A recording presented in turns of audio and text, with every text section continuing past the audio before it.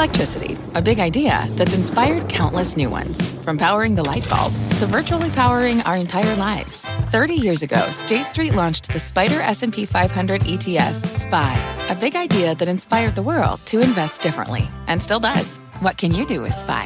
Before investing, consider the fund's investment objectives, risks, charges, and expenses. Visit ssga.com for a prospectus containing this and other information. Read it carefully before investing. SPY is subject to risks similar to those of stocks. All ETFs are subject to risk, including possible loss of principal. Alps Distributors, Inc. Distributor. You're listening to The Exchange. Here's today's show.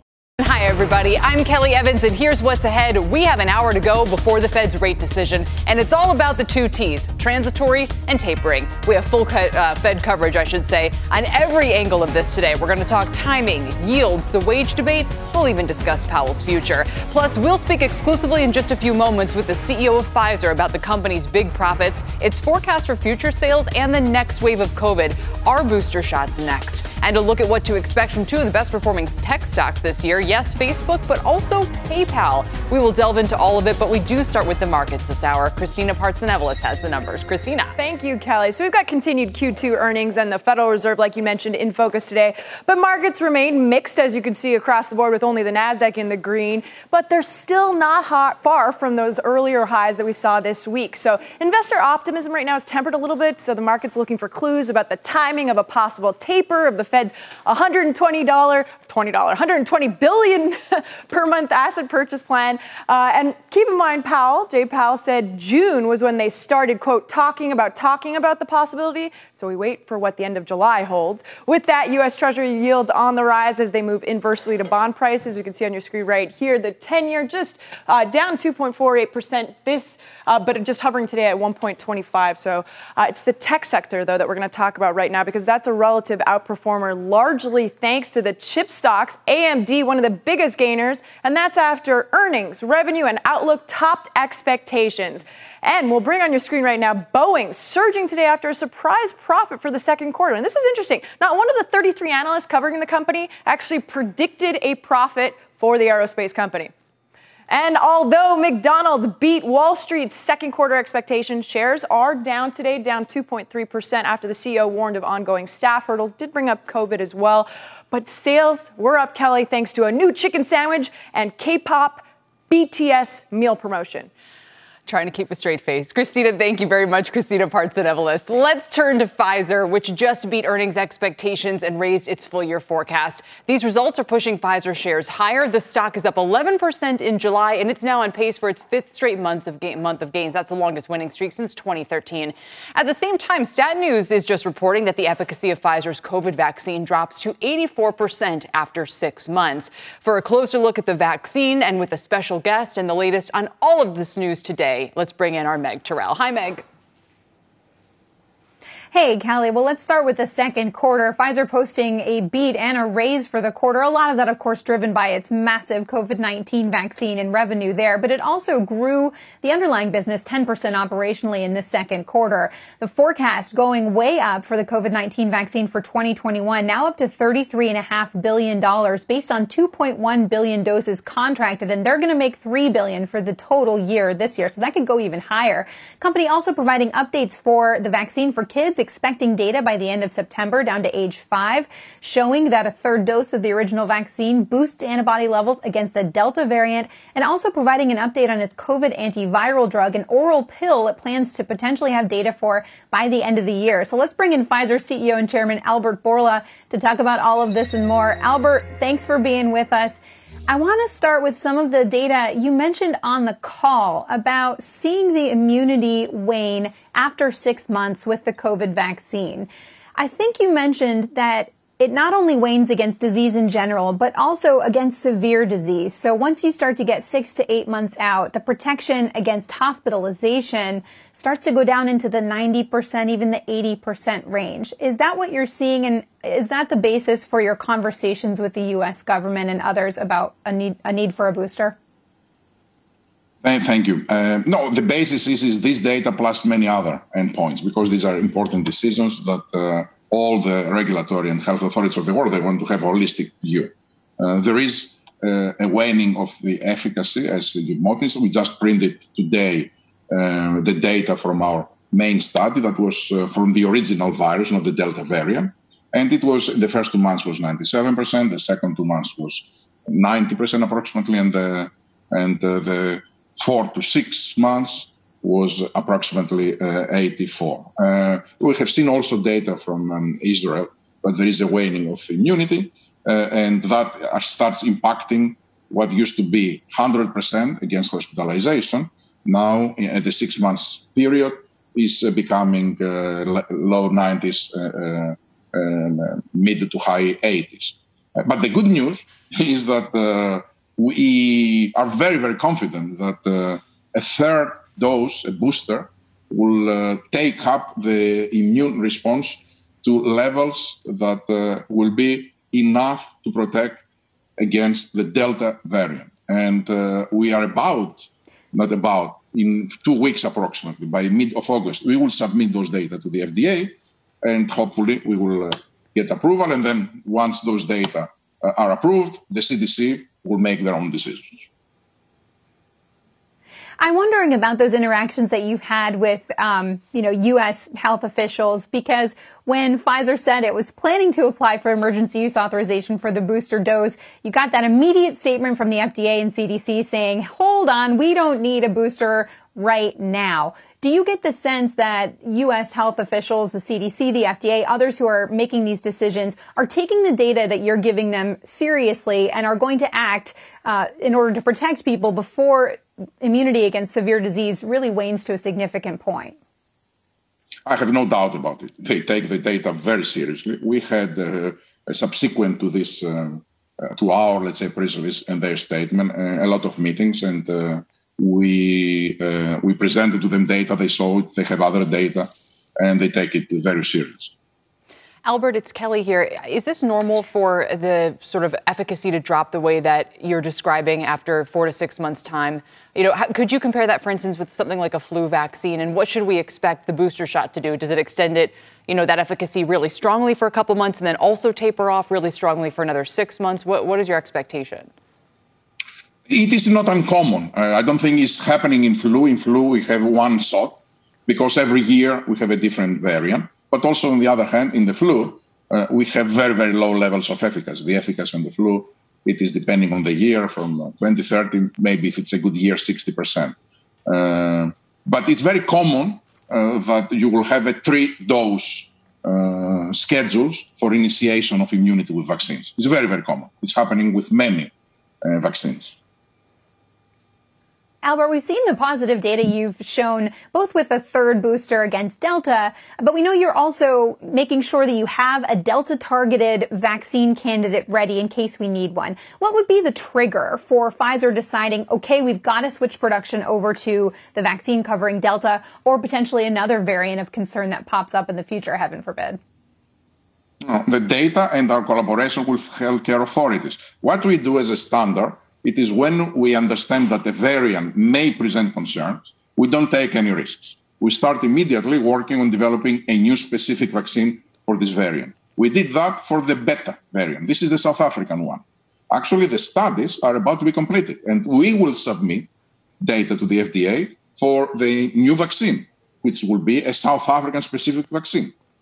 We don't need it. We understood during the data that the third dose of the same vaccine will protect very well against the South African variant. And again, during the studies, we realized that in South Africa, with the 2 doses of this vaccine in the first months, we had 100% efficacy.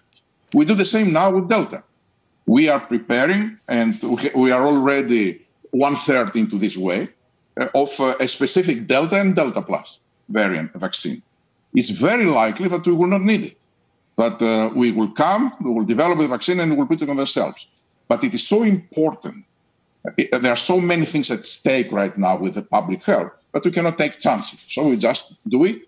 And if something we missed and we realized that biology was complicated and we needed one, we don't have to wait 3 months to get it.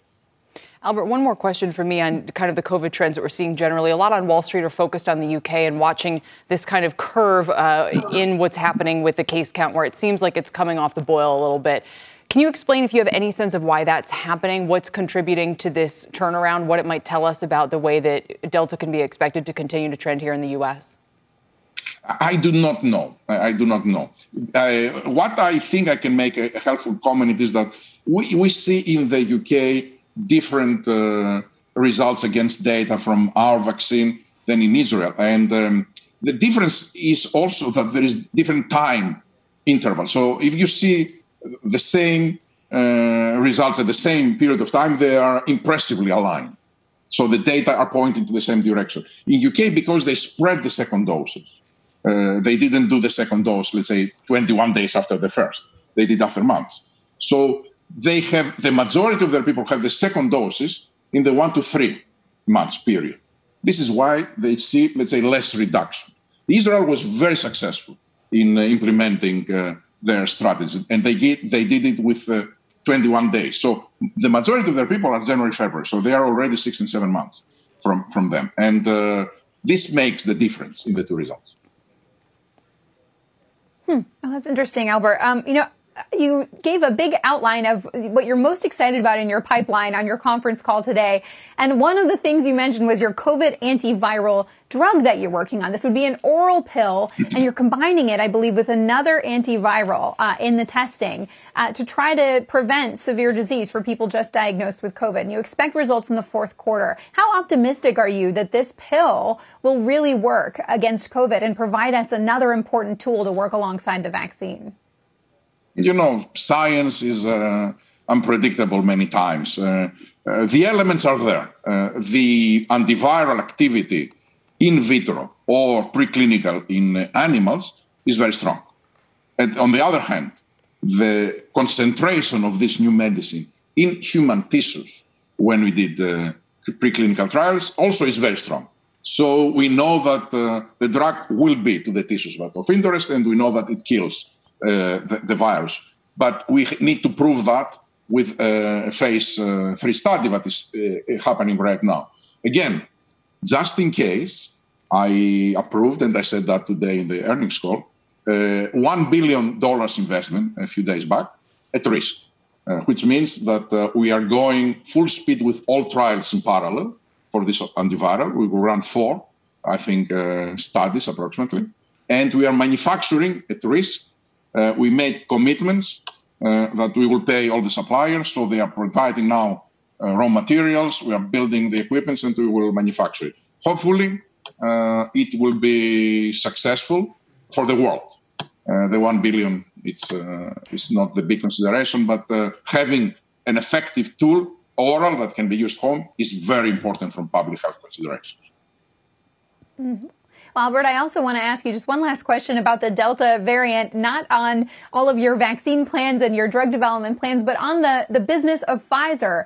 Is the spread of Delta changing anything Pfizer's doing in terms of decision-making, bringing employees back into the office altogether, for example? Is it changing any of your strategy?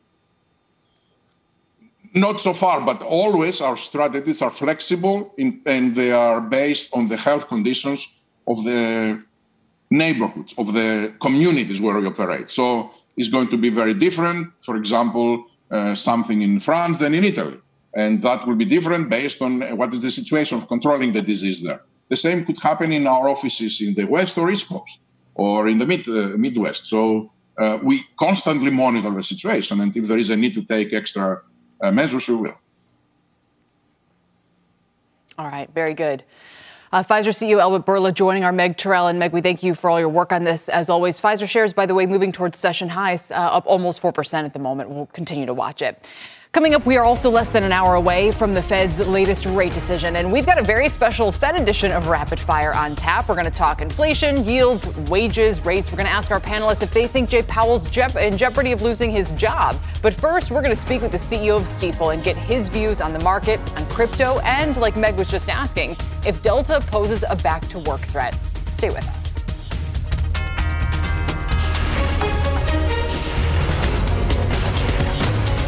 This is The Exchange on CNBC. Is America's primary system working?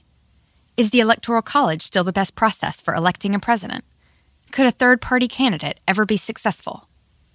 In a new season of You Might Be Right, former Tennessee governors Bill Haslam and Phil Bredesen gather the country's top experts to explore these issues and more as we approach the 2024 presidential election.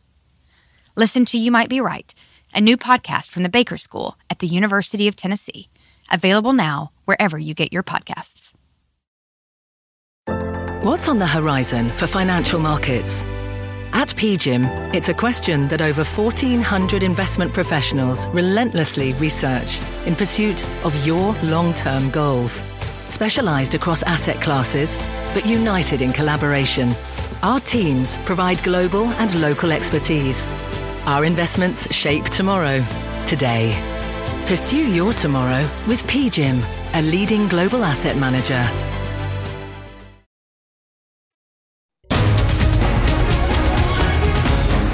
Welcome back to The Exchange. We're hearing progress on the bipartisan infrastructure bill. A lot of movement in the past couple of hours. Eamon Javers is on Washington with a recap for us. What's going on, Eamon? Well, progress means there's a deal, actually, up on Capitol Hill. That's what Senator Rob Portman said just a short time ago to reporters in a Capitol hallway, saying that negotiators have reached an agreement on all of the major issues that they were hashing out, including one sticking point on transportation. And the question there was how much spending was going to go to rural areas versus urban areas. Portman saying that they were able to work that out, and Democrats accepted the Republican proposal there. What we don't know is anything about what's in this bill. As they're constituting it right now. We know that the lawmakers are going to be getting briefed throughout the course of the afternoon. This is a massive proposed spending package, and Portman says that this is going to be really good for the economy. Here's how he explained it. This is going to add to the supply side of the economy, not the demand side. Increase jobs, provide funding over time, 5, 10, 15 years, for long-term capital assets. The price is counter-inflationary, and it helps make the economy more efficient, therefore more productive, therefore will actually result in more revenue coming in to the federal coffers. So, Kelly, they say they can begin the process of voting, and it's a long process here this evening. They're going to need 10 Republican votes in order to pass this thing. Not clear that they have those 10 votes in the bag just yet. So this is not a done deal, but it's maybe the beginning of a potentially done deal. In Washington speak. Eamon, thank you very, very much. Eamon Javers for us. Let's move on to shares of Stifel surging today after reporting another record quarter with $1.2 billion in net revenue. They also upped full-year guidance on strong wealth management trends. And joining me now with more on these results and so much more is Ron Kruszewski. He is Stifel's chairman and CEO. Ron, it's great to have you back. If you don't mind, can I just quickly ask if there's anything you'd oppose in the infrastructure deal that's coming together? I would guess the major stumbling point, because I don't think anybody's against infrastructure, would simply be the cost. In this case, it's investment. So I'm encouraged to read about this. It's roads, broadband, bridges. This is infrastructure that we need to compete. So I encourage them to get it done. All right, let me ask you then, sort of with that out of the way, about some of the other macro trends that we have going on here. So infrastructure undoubtedly would be, I'm sure from the market's point of view, a macro positive. The Fed decision, which looks like any kind of tightening is going to be delayed because of what's going on with Delta. You think that's about right, that those kind of two major things are currently tailwinds for markets and the economy? I do. I mean, I don't expect the Fed to say, to say anything or even signal any tightening. I'm not saying that's the right thing. I'm just saying that's what I expect them to do. There is, in my opinion, the inflation and all this transitory talk about inflation is not what I see. We've been worried about inflation for a long time, but today jobs and small businesses trying to compete with the unemployment.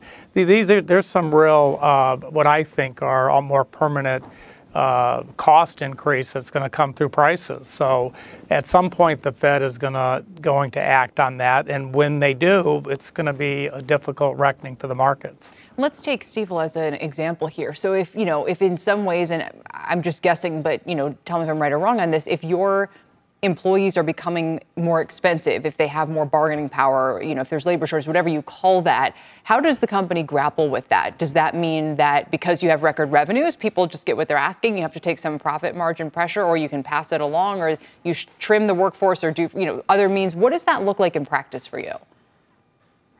Well, at Stifel, we're a human capital business, and we're much more tied to economic activity, and we're a variable comp firm, so our compensation moves generally up and down with the activity. I think it's more for businesses that have fixed costs, restaurants, pizza places, small businesses that are competing to have the average workforce that they're paying significantly more than they did a year ago, and those costs will be reflected in prices.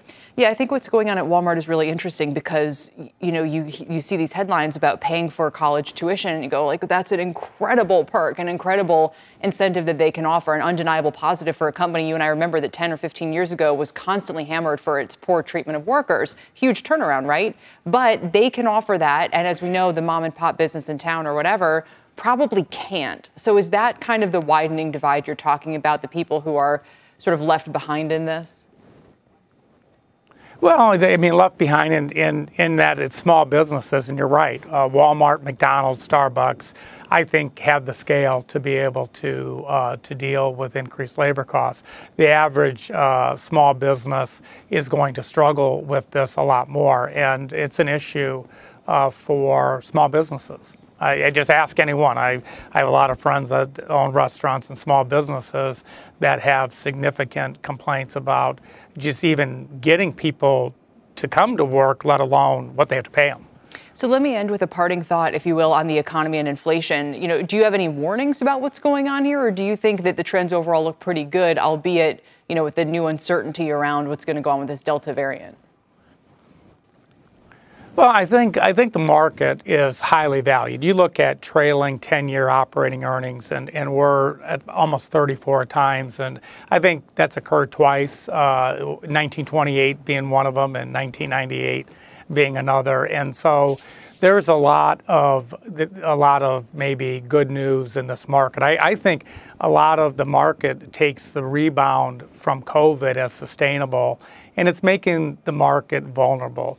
The market would look not favorably on the Fed recognizing that they can't pump $120 billion a month into this economy indefinitely. There will be a tightening. I do think inflation is a higher risk than, as I said, I lived in the 70s and they said inflation was transitory. It was transitory for like about 9 years. That's a risk to the market. Yeah, but it's interesting to hear somebody who's in the wealth management business and all that saying there's risks to the market.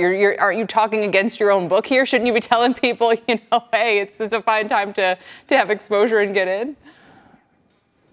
Well, yeah, I might be talking my own book, but my real book is giving good advice to our clients, and that doesn't mean just damn the torpedoes full speed ahead. Yeah. I think you need to have caution here.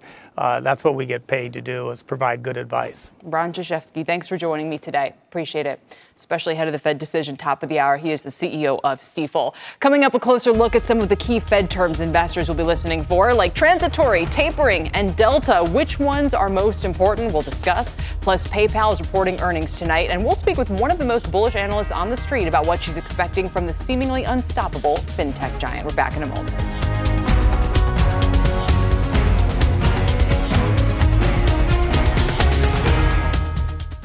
Support for this program is provided by Chevron. Demand for energy is projected to continue rising in the future. To help keep up, Chevron is increasing their U.S. oil and gas production, and they're innovating to help do it responsibly across their operations, including their Gulf of Mexico facilities, which are some of the world's lowest carbon intensity operations, helping supply energy that's affordable, reliable, and ever cleaner. That's energy in progress. Learn more at chevron.com/meeting demand.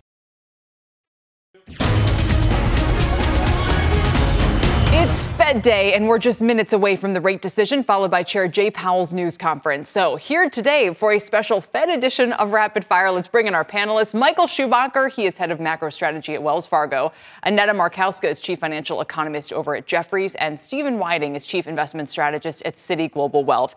Welcome to everybody. Let's get right through this. And we're going to begin with a taper talk as everybody tries to predict when the Fed might back off asset purchases and even start talking about it. According to results from the CNBC Fed survey, most people think a taper announcement is coming towards the end of this year, around November, with purchases reduced at the beginning of 2022 and the first actual hike coming in late 2022. Michael, is that your own timeline?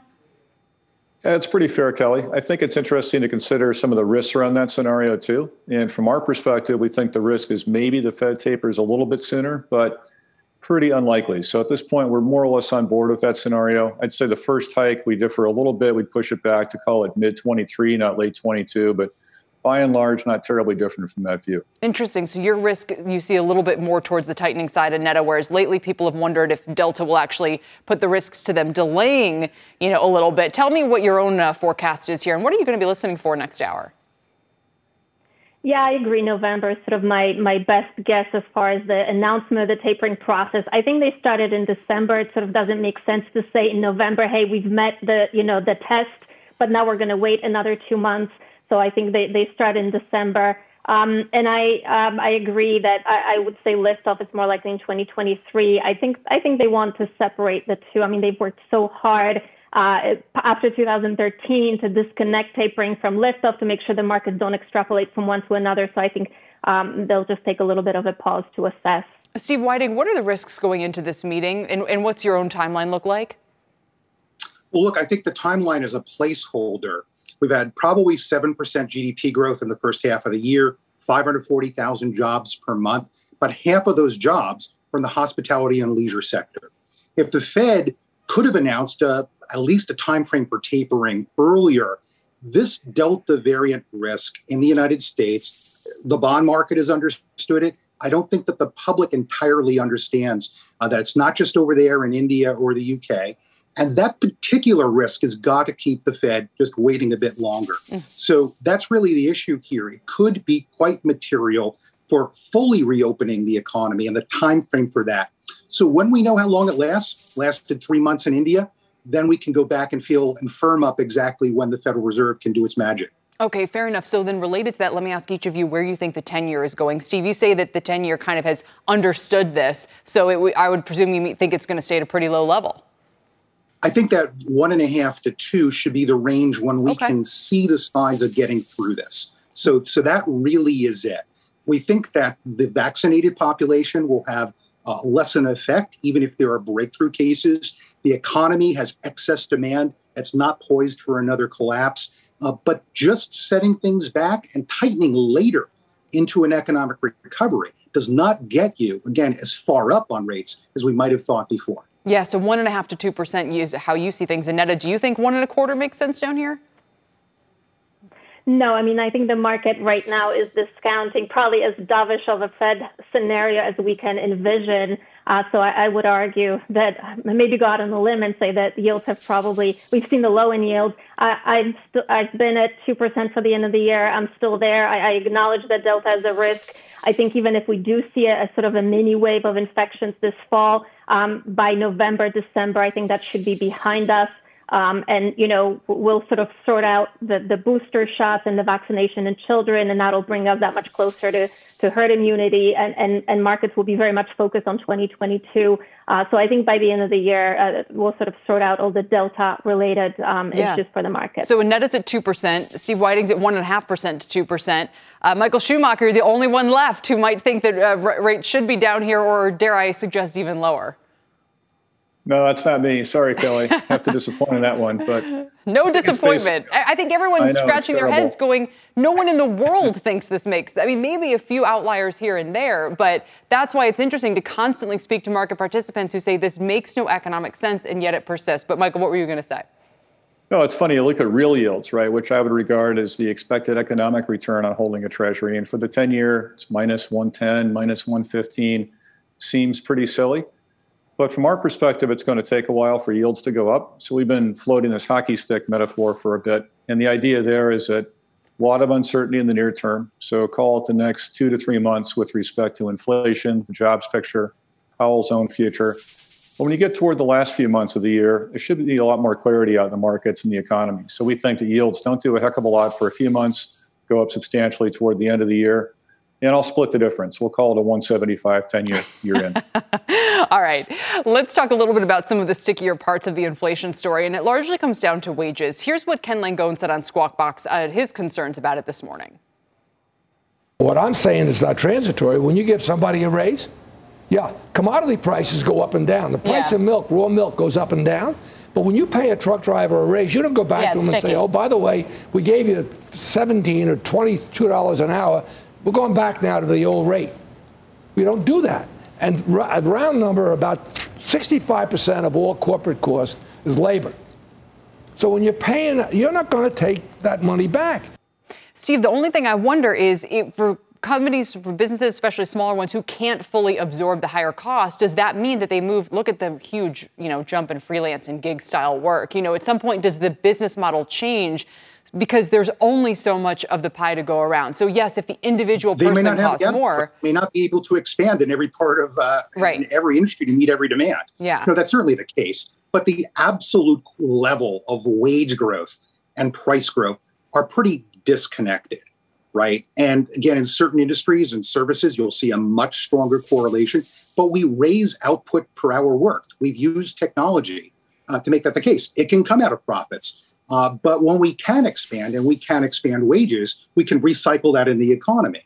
It can mean somewhat more rapid growth. So, look, I think the main point here is that there are components of this inflation outlook. 5% inflation for the last 12 months.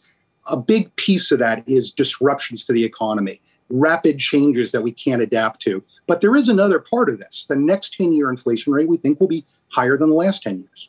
All right, Neda, I'll give you a final word on this. I think that pressures are going to be much more stubborn than the Fed would like to believe. I think seasonally demand goes up in the second half of the year. And when supply is absolutely constrained, both in terms of productive and shipping capacity, that means the product shortages will persist. And I think in the labor market, I think the labor market is tighter than the unemployment rate would suggest. It's a sort of a spot concept when you look at the pipeline of future hiring. As we all know, there's more job openings than unemployed, and I think companies know it, and I think workers know it, and that's why you're seeing these wage pressures. Yeah, which again goes back to the disconnect with rates and everything else that's been going on. So I think it sounds like you all are largely sort of agreeing with Ken Langone, at least in the sense that what we're seeing as a reset in the labor market might not be part of the transitory. All right, so finally, let's add this all up. We're going to hear from the Fed chair at the top of the hour, actually about 2:30, of course, with the news conference. But what about his job itself? We spoke last week with JP Morgan chief economist Mike Feroli, who published a note saying he thinks Powell's position could be in jeopardy. Listen. I think it's very much up in the air. I personally, I think as I said, I think he's done a great job. But I don't think he's a lock for getting a second term. And it's not because of monetary policy. It's because of regulatory policy.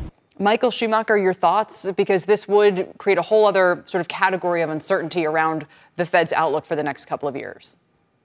It sure would. The Fed's got this new model, this new reaction function, and having a new chair would just compound that. We do think Powell's still the favorite to keep the job, but I would say it's not so much the regulatory picture that clouds his chances. It's really the politics. And if you think about some of the candidates that have been floated, they seem a lot more appealing in some respects than Jay Powell, have been appointed by Donald Trump. But still, when you look at the record, it's been all right, and he's been very dovish. And after all, what president doesn't want a dove? Probably Joe Biden does. And Neda, although Feroli's point was that it's kind of going to be politics, not so much policy, like Michael Schumacher was saying, that are the issues here. I agree that on regulatory issues, progressives don't love Powell. I think they can address those concerns with Quarles' departure and replacing him with a much more progressive figure.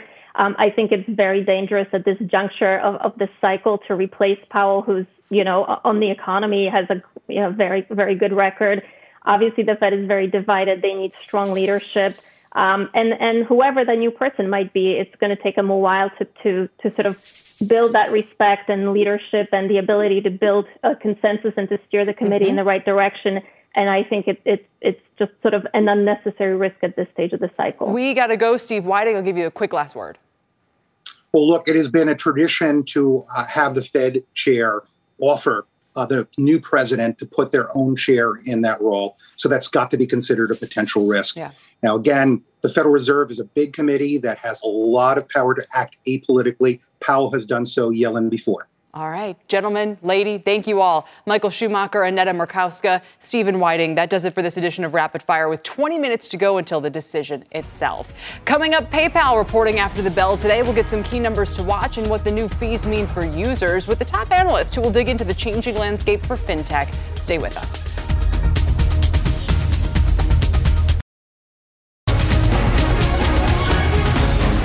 Welcome back to the Exchange, everybody. We're seeing a drift lower as we close in on the Fed's latest decision due at the top of the hour. The Dow is now headed towards session lows, about 130-point decline, just about 0.4%, so nothing major, but you can see a pretty clear move to the downside playing out here. Look at the S&P 500, confirms this. It also just turned negative. It had been holding on to some gains until the last hour or so. It's down about 6.5 points right now. Let's get over to Tyler Matheson for a quick news update in the meantime. Ty? Kelly, thank you very much. And here's your CNBC News update at this hour. Workers at Activision Blizzard are walking out today, demanding better working conditions for women and other marginalized groups at the video game company. Last week, Activision was sued by the state of California over allegations of sexual harassment and discrimination. The company has hired a law firm to review its policies and procedures. Starting next Monday, fully vaccinated Americans will be able to travel to England without quarantining. The rest of Britain is expected to drop its quarantine rules shortly. And Jared Kushner is reportedly looking at leaving politics and starting an investment firm. Reuters says Donald Trump's son-in-law will base his firm in Miami, but will also have an office in Israel that will seek deals across the Middle East, India, and North Africa. The maker of the rifle used in the Sandy Hook elementary school shootings is offering nearly $33 million to settle a lawsuit brought by families of some of the victims. Lawyers for the families say they're considering the offer. And McCormick will recall some of its seasonings due to possible salmonella contamination. The recall covers 2 spice blends that were shipped to 32 states and Canada between June 20th and 21st. On the news tonight, where has all the seafood gone? A look at why it's gotten so scarce and how prices on what's left have gone through the roof. That's tonight at 7 Eastern Time. Kelly, I'll see you in about 15 minutes. Sounds good, Tyler. Thank you, Tyler Matheson. Payment stocks are mostly in the red today. Visa lower on a lack of guidance due to the ongoing pandemic. We'll discuss that, PayPal's earnings, and the future of fintech right after this quick break. Don't go anywhere.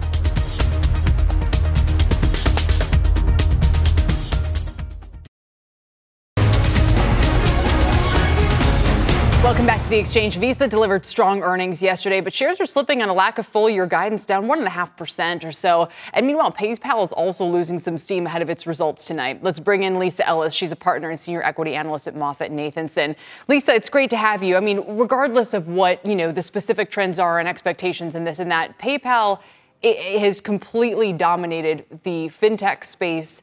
I guess my main question to you is, as it's starting to change some rules and fees and disclosures with Venmo and all the rest of it, are there risks that they're going to start alienating users or creating any openings for, rivals, that sort of thing? What are you most focused on here? Yeah, you're right. I mean, and the dominance is hard to overstate. Out of about $1 trillion in online retail and travel and entertainment spending, 1/3 of that flows through PayPal's checkout button now, up from about 20% 3 or 4 years ago. It's really extraordinary how dominant they are in the U.S. and as a result are feeling confident in doing things like raising prices on some of their specialized services. We do worry. We just worry about a level of saturation, of course, when you're over 1/3 of checkout, but also Apple Pay and Google Pay in their own environments. So within the Apple, the iOS and on the iPhone, as well as Safari or Google within their environment, do have a pretty high share now of of acceptance, at least availability of Apple Pay. And we watch that, whether or not, people start sort of substituting or moving away from PayPal over to alternative checkout buttons. We haven't seen it affect PayPal yet, but it's certainly the thing we keep a very close eye on. Sure. It's amazing to me that the fees are as high as they are. I think if I read correctly, PayPal was going to charge now 3.5% to some businesses, which seems exorbitant. I mean, I don't understand in a world where we have a proliferation of payment processors, why these fees aren't going the opposite way. I mean, why are businesses paying anything more than a couple 0.1%? Yeah, that fee, I mean, that's like the headline number that really only applies to about 10 or 15% of their merchants, which are very small merchants. And the main thing those merchants are paying for is a payment guarantee. The key thing PayPal does is that if they authorize a payment through the PayPal checkout button, they guarantee payment to that merchant. And so if there's a chargeback later or some fraud issue or something like that, the merchant is not liable for that. That is an essential service for small businesses who are very subject to concerns because online fraud in payments is about 5 times higher than it is in store. It also drives higher checkout conversion at small merchants because many consumers are very wary of entering their credit card or debit card credentials directly into a small merchant's website. So honestly, PayPal has demonstrated that between the merchant guarantee and then the conversion rates that they get, that it is well worth it for that small merchant to pay that 3.5%. Yeah. On the other hand, though, that is really just those small merchants. I mean, if we're talking about the PayPal checkout button on Macy's.com or something, they're paying a much, much lower rate. It's a great explanation. And as we watch now the crypto world try to build rival technologies that are, as good and quick as this one, it's fascinating to learn about how they're doing this all over again. Lisa, we'll leave it there for now. We know you have to go get ready for the call. We appreciate it. Lisa Ellis with MoffettNathanson. Again, we'll hear from PayPal later tonight. Up next, check out this mystery chart. Shares are climbing more than 20% on earnings today, but it's down 76% from its 52-week high. The CEO is next on The Exchange.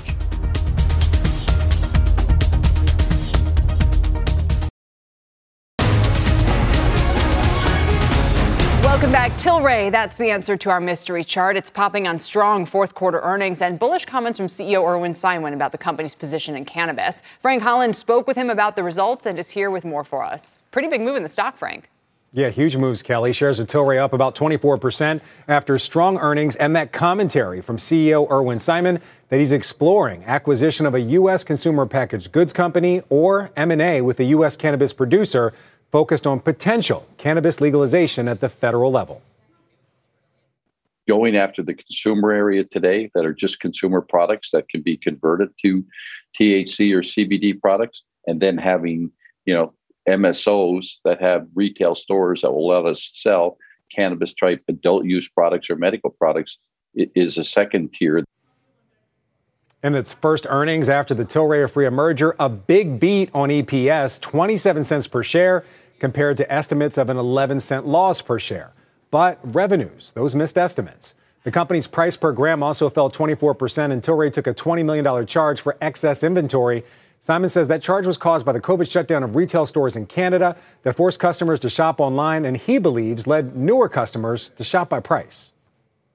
Your grandmother is not, I don't know if she's going online and ordering. If she is, she's probably buying by price, not by brand, okay? And secondly is there's no one to help her through what she's buying in regards to the potency, why she's buying it is for sleep, for anxiety, for pain, and why she's buying it. As she, walks into a store, there's a bartender there educating her about the product and telling her the attributes, what the brand does. Tilray earnings boosting Canadian cannabis stocks. Overall, a lot of retail trader excitement. Tilray trading at volumes more than 500% of its 30-day average. Canopy at almost 200% of its 30-day average. Kelly, back over to you. Trying to stage that comeback. Frank, thank you very much. Frank Holland. That does it for The Exchange, everybody. You've been listening to The Exchange. Make sure you're subscribed to get each episode every day. Same time, same place.